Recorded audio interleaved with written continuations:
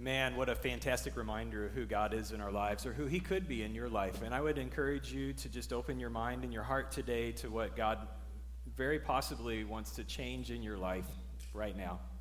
Because we believe here at Connection that God is at work. I've seen so many lives changed here. I'm excited as I think about through all the years that we've been together, how many people have gone from here, from darkness to light, from lost to found, from dead to alive. And I know that that can happen for you if you'll just open your heart to God.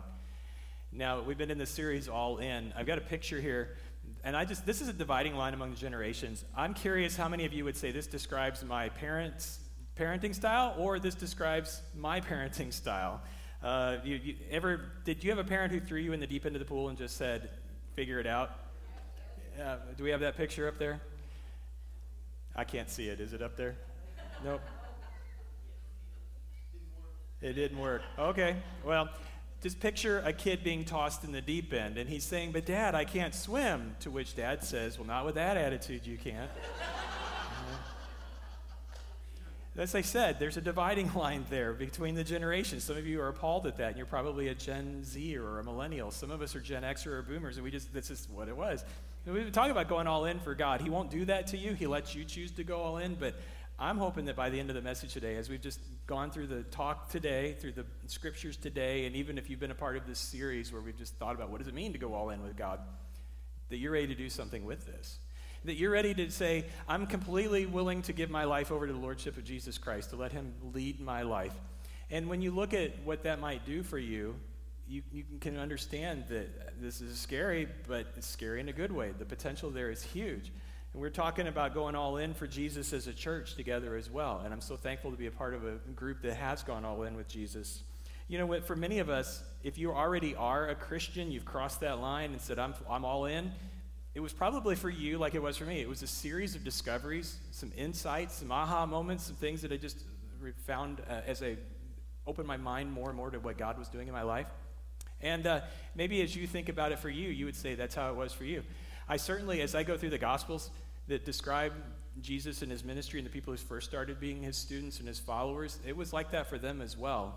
You go through Matthew, Mark, Luke, and John, and you see his disciples starting to come to an awareness of who Jesus was, and he was more than they ever could have imagined at the beginning. And I want to stop just for a second here. There are a couple of terms if you're reading the Bible that you might get confused about. I used to get confused a lot, so I just want to stop there. What is a disciple?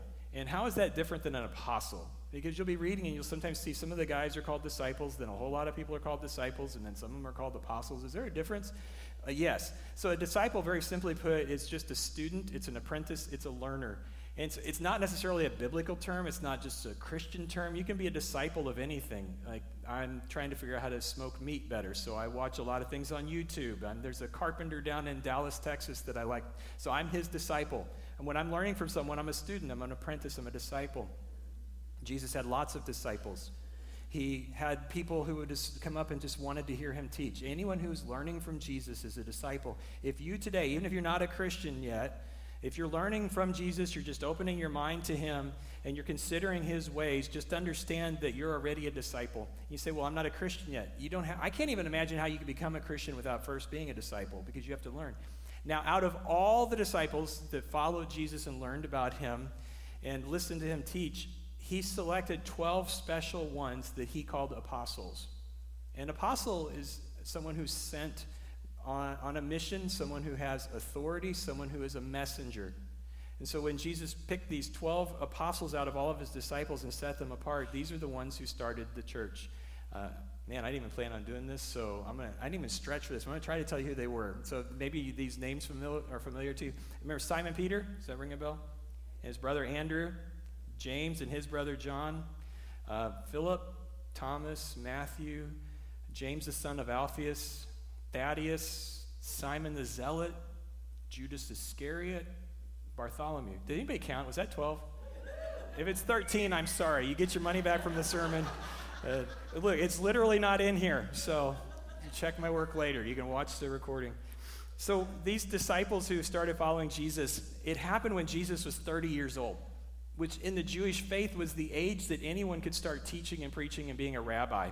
So 30 years old, Jesus leaves his career of being a carpenter and he takes on a new occupation. He's a rabbi. And students start coming to him. And it wasn't very long at all, but that Jesus was swamped with people who were coming to hear him preach and teach. Like in Matthew chapter 4 and verse 24, it says, news about Jesus spread as far as Syria. And people soon began to bring him all who were sick. And of course, he healed them. Down to verse 25. Large crowds followed him wherever he went. People from Galilee, the 10 towns, Jerusalem, from all over Judea, and from the Jordan River. You go over to Luke's gospel, chapter 4, verse 37. News about Jesus spread through every village in the entire region. And this is what just very quickly happened. Jesus starts teaching in a way that people had never heard before. He starts healing people, and they just couldn't get enough of him. It got to where he couldn't even go into a town publicly. He had to kind of sneak in because he would just be mobbed with people, which is really interesting. I don't know how you think about Jesus, but you need to factor in that when people met Jesus, they liked him.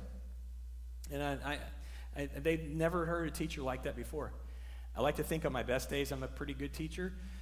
No one ever follows me around to hear my every word. But they did with Jesus. He literally had no personal space or quiet time. He had to go out into the wilderness to hide from people just to have time to pray to God. If you're a parent, a mom of little ones, you kind of know what that's like. One mom said one of the first skills I learned as a parent was to hide in the bathroom. But then, the fingers come under the door. They're waiting for you. Mom, what are you doing? That was Jesus' reality for 3 years that he preached and taught. Everybody wanted to be with him. And so he was just literally the best person they'd ever encountered. And these people, wherever they came from, whatever village, whatever town, whatever city they came from, they're becoming disciples. They're learning from Jesus. They're not only hearing these words in a way that they'd never heard God's words taught before, they're just looking at his incredible example. He genuinely loved people. He cared about them.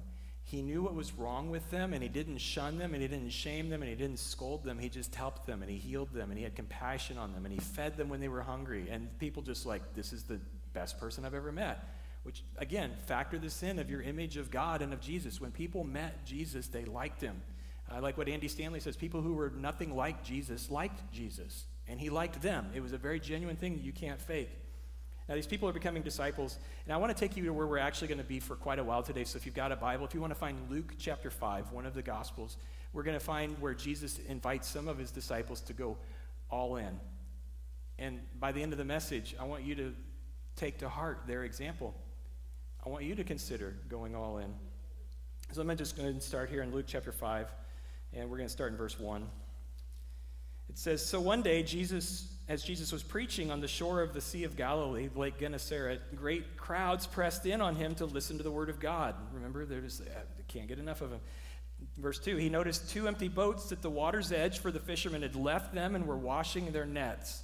Stepping into one of the boats, Jesus asked Simon, its owner, to push it out into the water. So he sat in the boat and he taught the crowds from there. Simon, this is a guy we will also know later as Peter. Jesus gives him a new name. And it's no coincidence that Jesus ended up at this spot on the lake where these guys just happened to be cleaning their nets after a long night of fishing. He already knew these guys. Simon and his brother Andrew were in a fishing business, and James and his brother John with their dad Zebedee was a little bit up the shore a ways. They had the same fishing business, but they'd already met Jesus. At this point, Jesus may have been preaching and teaching for up to a year. So Simon and Andrew and James and John had seen some miracles. They'd heard a lot of teachings. And so it's not a coincidence Jesus chose this place to go preach and teach. It's not a coincidence that he said to Simon, hey, can I use your boat for a while? Which, by the way, this is just incredibly smart on Jesus' part for 2 things. Number 1, pushing out into the water a little bit gave him some personal space. There's nobody right here as Jesus is trying to teach hundreds or thousands of people. And then 2, just the acoustics of being on a boat, the water. Jesus didn't have to yell to get his voice out there. So he's in the boat. He preaches for a while. Everybody loves it. And there's something that's about to happen that just changes Simon's life. As he's just sitting in the boat, kind of watching Jesus do what he does as he's preaching to the crowd. Maybe Peter was behind him. Simon was in the boat, just watching the crowd as Jesus spoke to them, watching how intently they were listening to his every word, just like you. That was too long of a delay there. I bet people got it immediately when Jesus said something. So verse 4, let's go on. When Jesus had finished speaking, he said to Simon, now go out where it's deeper and let down your nets to catch some fish. So we're already in the water, Simon. Let's just do a little fishing, which I like what Pastor Mike Bro says about this. It's cool that Jesus preaches and fishes in the same clothes. There's some consistency there, right? And I love it that Jesus goes where actual real people live their life. Jesus wasn't like, okay, all of you who would love to be my disciple, come meet me in the temple. Okay, I know it's a long walk for all of you, but he went where real people were. Simon's a fisherman, so he goes to the shore, and he goes where Simon works. If Simon had been a truck driver, they might have met at a truck stop. If he'd been a CEO, they might have met in the cafeteria of the building where Simon worked and did lunch or coffee or something. But Jesus goes where real people are because that's literally what he came here to do. God left heaven and became one of us. The incarnation, he put on skin. He became one of us and came to our neighborhood. And so Jesus has no problem with going into real life. And he says, let's go fishing. So he tells Simon, hey, since we're out here, why don't you just throw your nets in the water one more time and let's just see what happens. Verse 5, Master, Simon replied, we worked hard all last night and didn't catch a thing. But if you say so, I'll let the nets down again. Now, I love Simon's reaction here. If you've ever felt like, can I question God on stuff? Simon just did, right? He's like, do you notice there's, in verse 5, there's two sentences there. Master, we worked hard all night and didn't catch a thing. But, now here's what I want you to imagine. Jesus and Simon are in the boat. Jesus has just offered to Simon that he should put his nets in the water. I want you, after the first sentence, to count to 100 in your head. Okay? Master, we worked hard all night and didn't catch a thing. I'm not going to count to 100. But I want you to picture two men looking at each other, and Jesus doesn't let him off the hook. Because you know what Simon's thinking? Jesus, come on. You're a rabbi. I don't tell you how to preach sermons because you're good at that. You were a carpenter first. You swung a hammer for a living. You took a lunchbox to work every day. I respect that, blue collar, just like me. I don't tell you how to build houses. Don't tell me how to fish. What do you know about fishing? Look, everybody knows that you don't fish in the daytime. And we've already fished all night when you do fish and we didn't catch anything. You know what I'm going to do if I drop the nets in the water? I'm going to get them dirty. And I just cleaned them. This is all what I think is going through Simon's head as he's just standing there after the first sentence. We fished all night. We didn't catch anything. Have you ever felt that way? It's okay. Even if you're thinking you're in church. You have to be honest. Have you ever thought maybe God doesn't always know what he's talking about when he's asked you to do something? You've read something in the Bible, go, oh.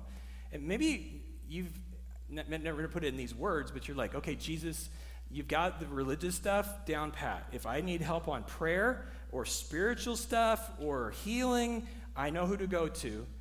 But for real life stuff, everyday stuff, like my job stuff, my family stuff, I'll get this.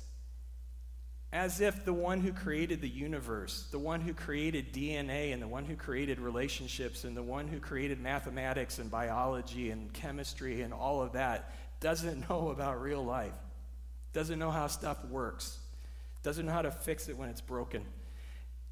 I don't know if you've ever explicitly thought that way, but I've just talked to so many people who have their religious world and their church world in one pocket, and they've got the rest of the week in another pocket, and they believe that you can't ever let them mix, and you believe that if you ever tried to live your weekday world like you live on Sunday, that you would get taken advantage of, that it would never work, and Jesus would tell you, I think you need to rethink that. Let me ask you a question.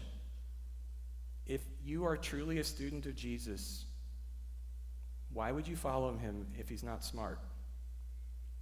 Why would you ever do what he has to say if you don't think he knows what he's talking about? And if you do think he is who he says he is, maybe you should start trusting him some more.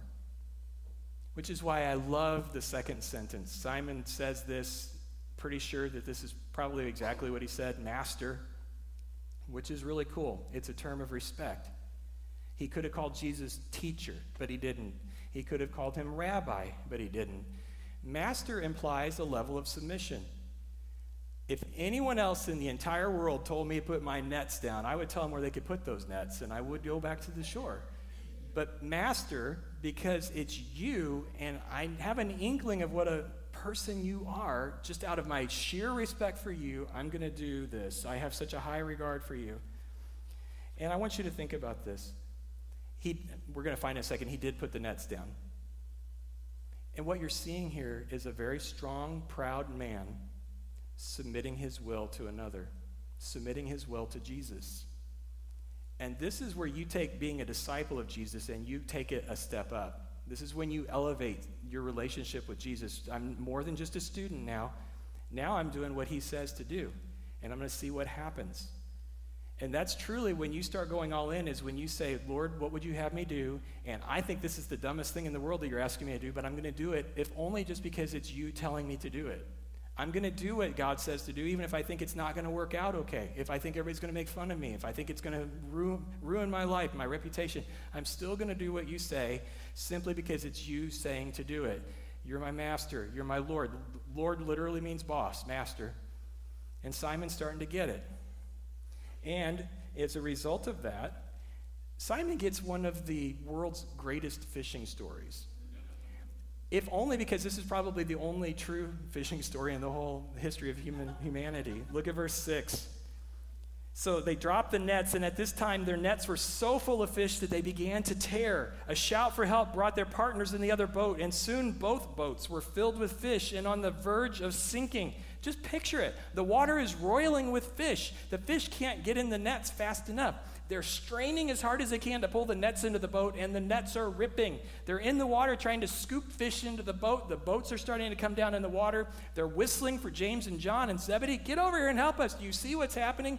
And I think the whole time they're laughing because they're imagining, this is not only going to pay all those bills that we've had hanging over our heads, this is going to set us for the next year or years. We got bank. This is incredible. This never happens. It all started with Simon being willing to be obedient to a thing that made absolutely no sense to him, but because it was Jesus, God in the flesh, asking him to do it, he did it, and look what happened. It completely changed Simon's perspective about Jesus forever. And I want you to think about what's happening here, because this is clearly, Jesus did a miracle for Simon. It wasn't just an accident that this happened. Jesus is building faith in Simon. He wants him to know, when I tell you to do something, I, number one, have your best interest at heart.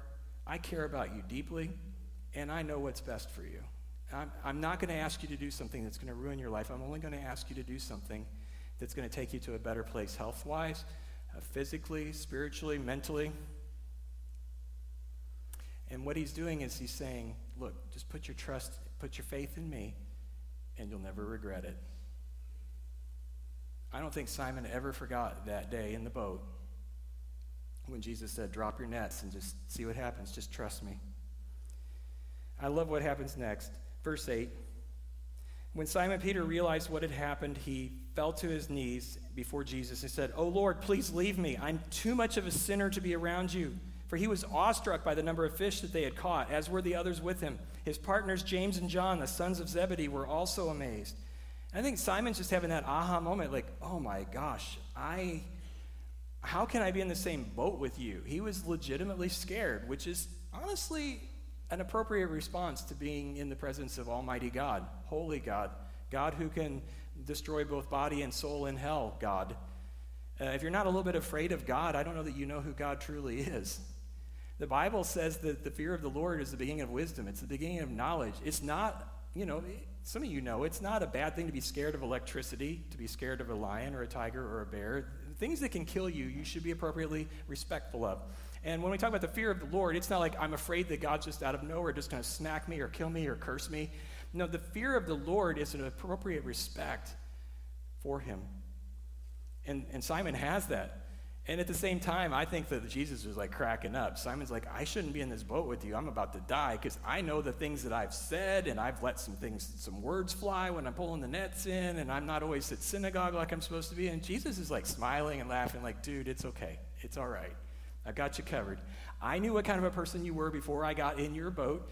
I knew what kind of a person you were before you were born, to be honest. And I know all the things you're going to do in your lifetime. And I calculated that all in, and I've already decided I like you. I accept you. Not only do I want you to be my disciple, I've got plans for you that you can't even imagine for yourself. You're going to be one of my apostles, and you're going to do great things in your life. Look down at verse 10. Jesus replied to Simon, "Oh, don't be afraid. From now on, you'll be fishing for people." We're changing careers here, Simon. Your whole life, you've been fishing. We're going to go out. We're going to be sharing good news with people. We're going to be changing people's lives. We're going to be bringing people into God's kingdom. And as soon as they landed, who's they? Left everything and followed Jesus. Who is the they there? The fishermen.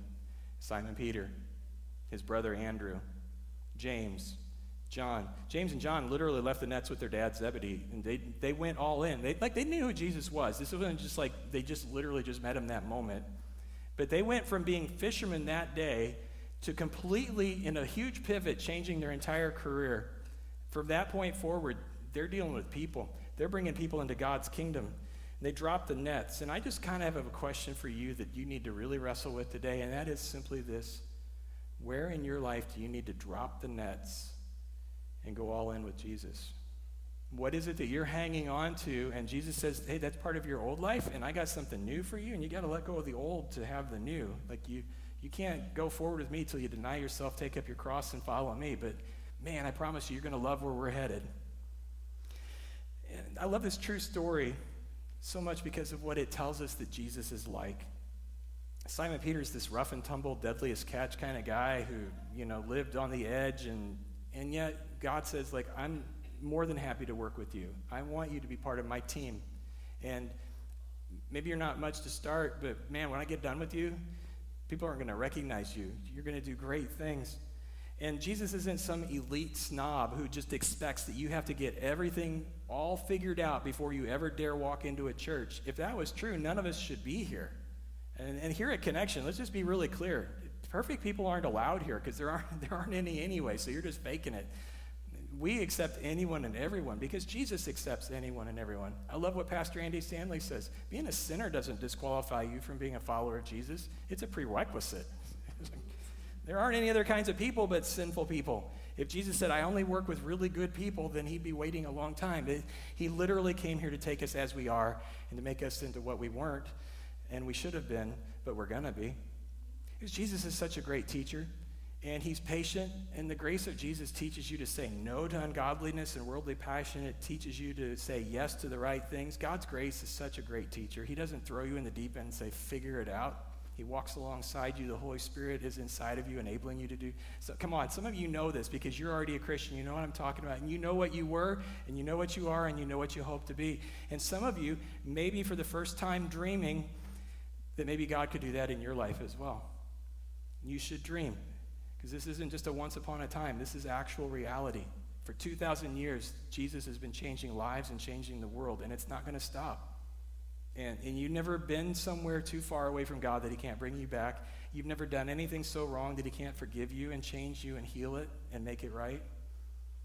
And Simon Peter had to learn that. It wasn't all peaches and cream and roses and everything from this point forward. Here's the thing, and I hope you understand this.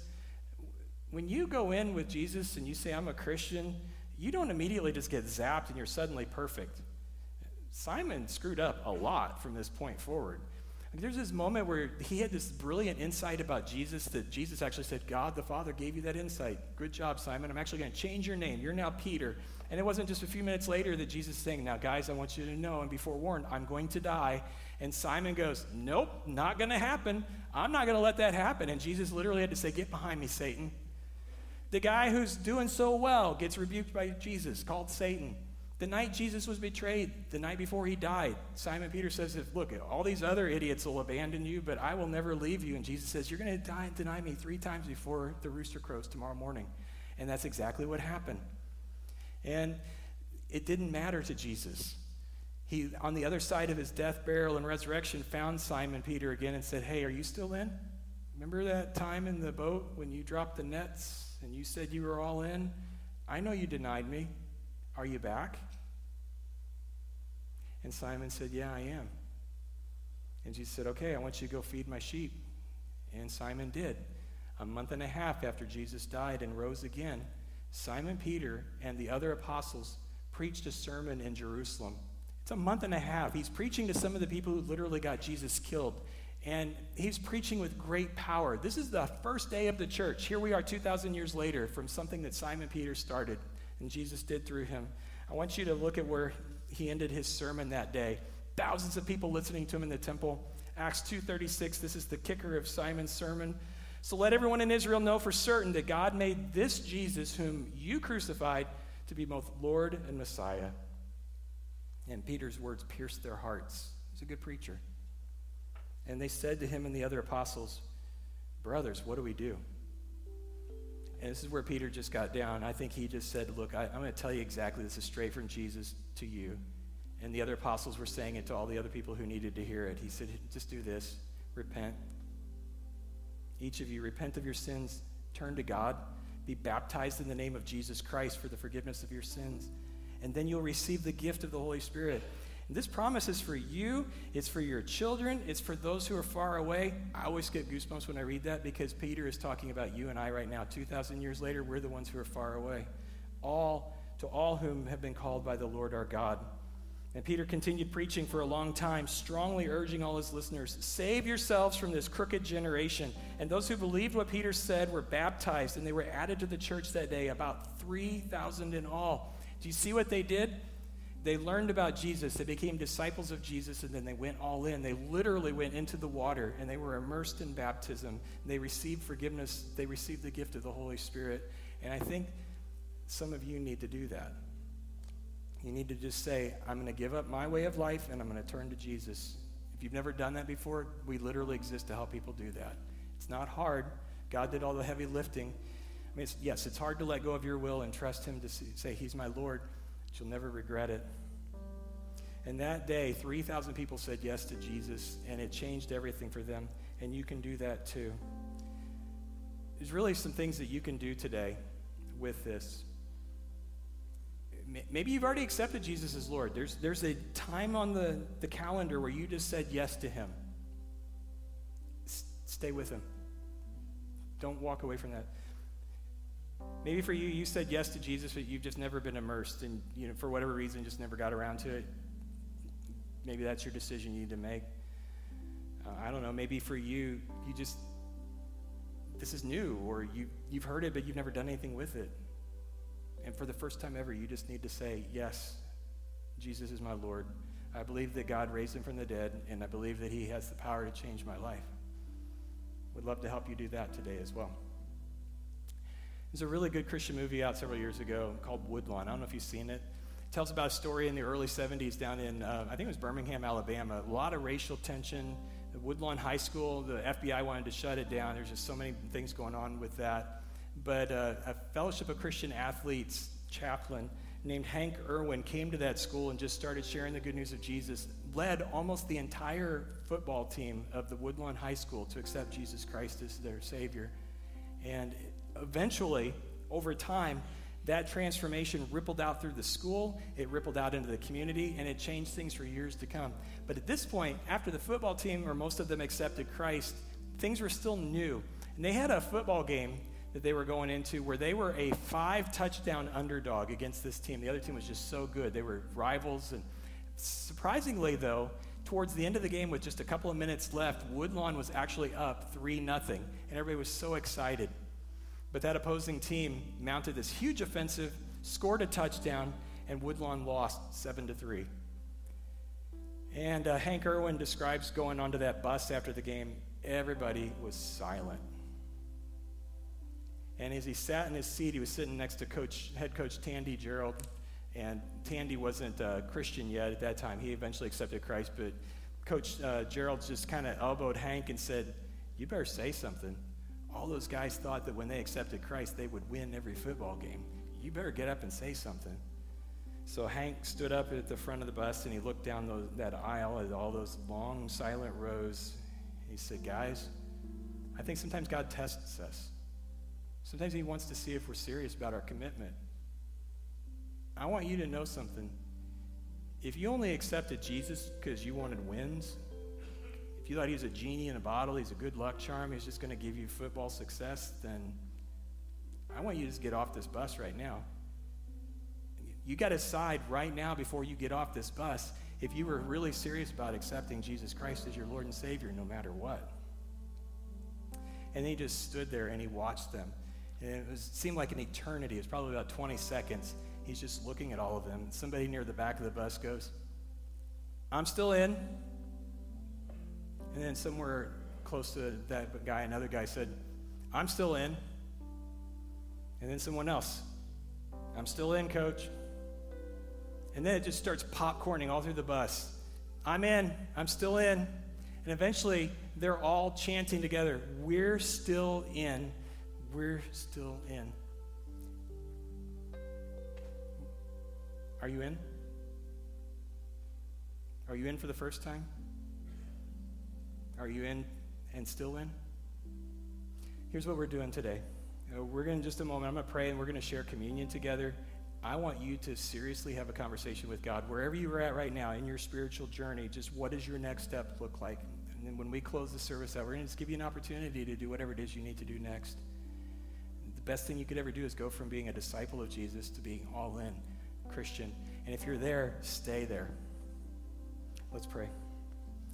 Father, I'm so thankful that you've come to us, and in the midst of our confusion and our darkness, the chaos, the things that we've just never been able to figure out, that you provided a way for us to see things in a new light, to be pulled out of that and to be saved. Thank you, Jesus, for coming here and setting us this incredible example, showing us this love and offering it to anyone. And we just open our hearts to you right now, and we ask you to help us to have the courage and the commitment to do the right thing that we know that you're putting in our hearts. Holy Spirit, just convict us of where we need to change and help us to trust you. And thank you for your love that prompted you to come here in the first place to save us. And pray all this in Jesus' name. Amen.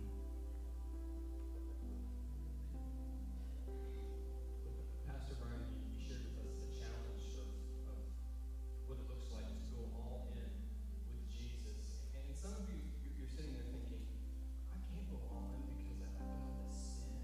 I've got all this wrongdoing. I've got all this baggage. But let me let you know a little secret about who Jesus is, about who God is. For those of us who are in Christ,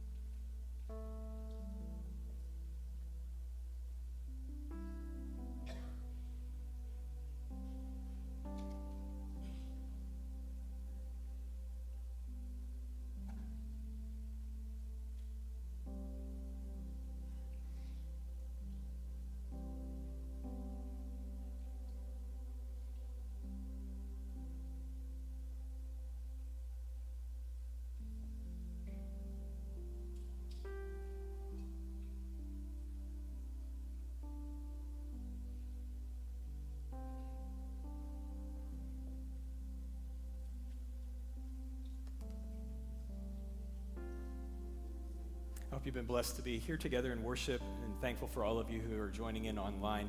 And I would encourage you to continue to be thinking and be ready to take that next step. If you're newer here and you're just still exploring things, I'm happy that you came, and welcome. And my name's Brian. I'd love to meet you after the service, and you feel free to fill out this welcome home card if you're newer here, and let's start a conversation. And if you would like prayer, you can certainly fill this card out and put your prayer request on that, and we'll be as a church to pray for you. I'd even strongly encourage you just to stop by here over on this side of the room, and let's just pray with you very quickly right now as well. So together as a church, we just want to express the commitments that we're making in our hearts right now. And so here's what I'm going to ask you to do. We're going to stand together. If you would just stand with me as we close this service out. And we're going to do something a little bit different with our benediction time right now. Whoever you are, wherever you are, if you are in with Jesus, in a moment I'm going to ask you to say, I'm in, or you can say, I'm still in. And if you're not ready for that, you can just stand there and just be thinking about what it would take for you to be all in. And so then even after that, as the service is over, we're not done having this conversation. If you need to talk to someone more and to be baptized or to say, I'm in with this church, you just come on over here and we'll be over here, and I'd love to talk with you, and we'd love to help you do whatever it is your next step is. So I'm just going to ask you here together, Connection, are you all in? Amen. God, let's do it again. It just encourages me so much. Connection, are we all in? Amen. God bless you all. Come on, let's talk together. Have a great day.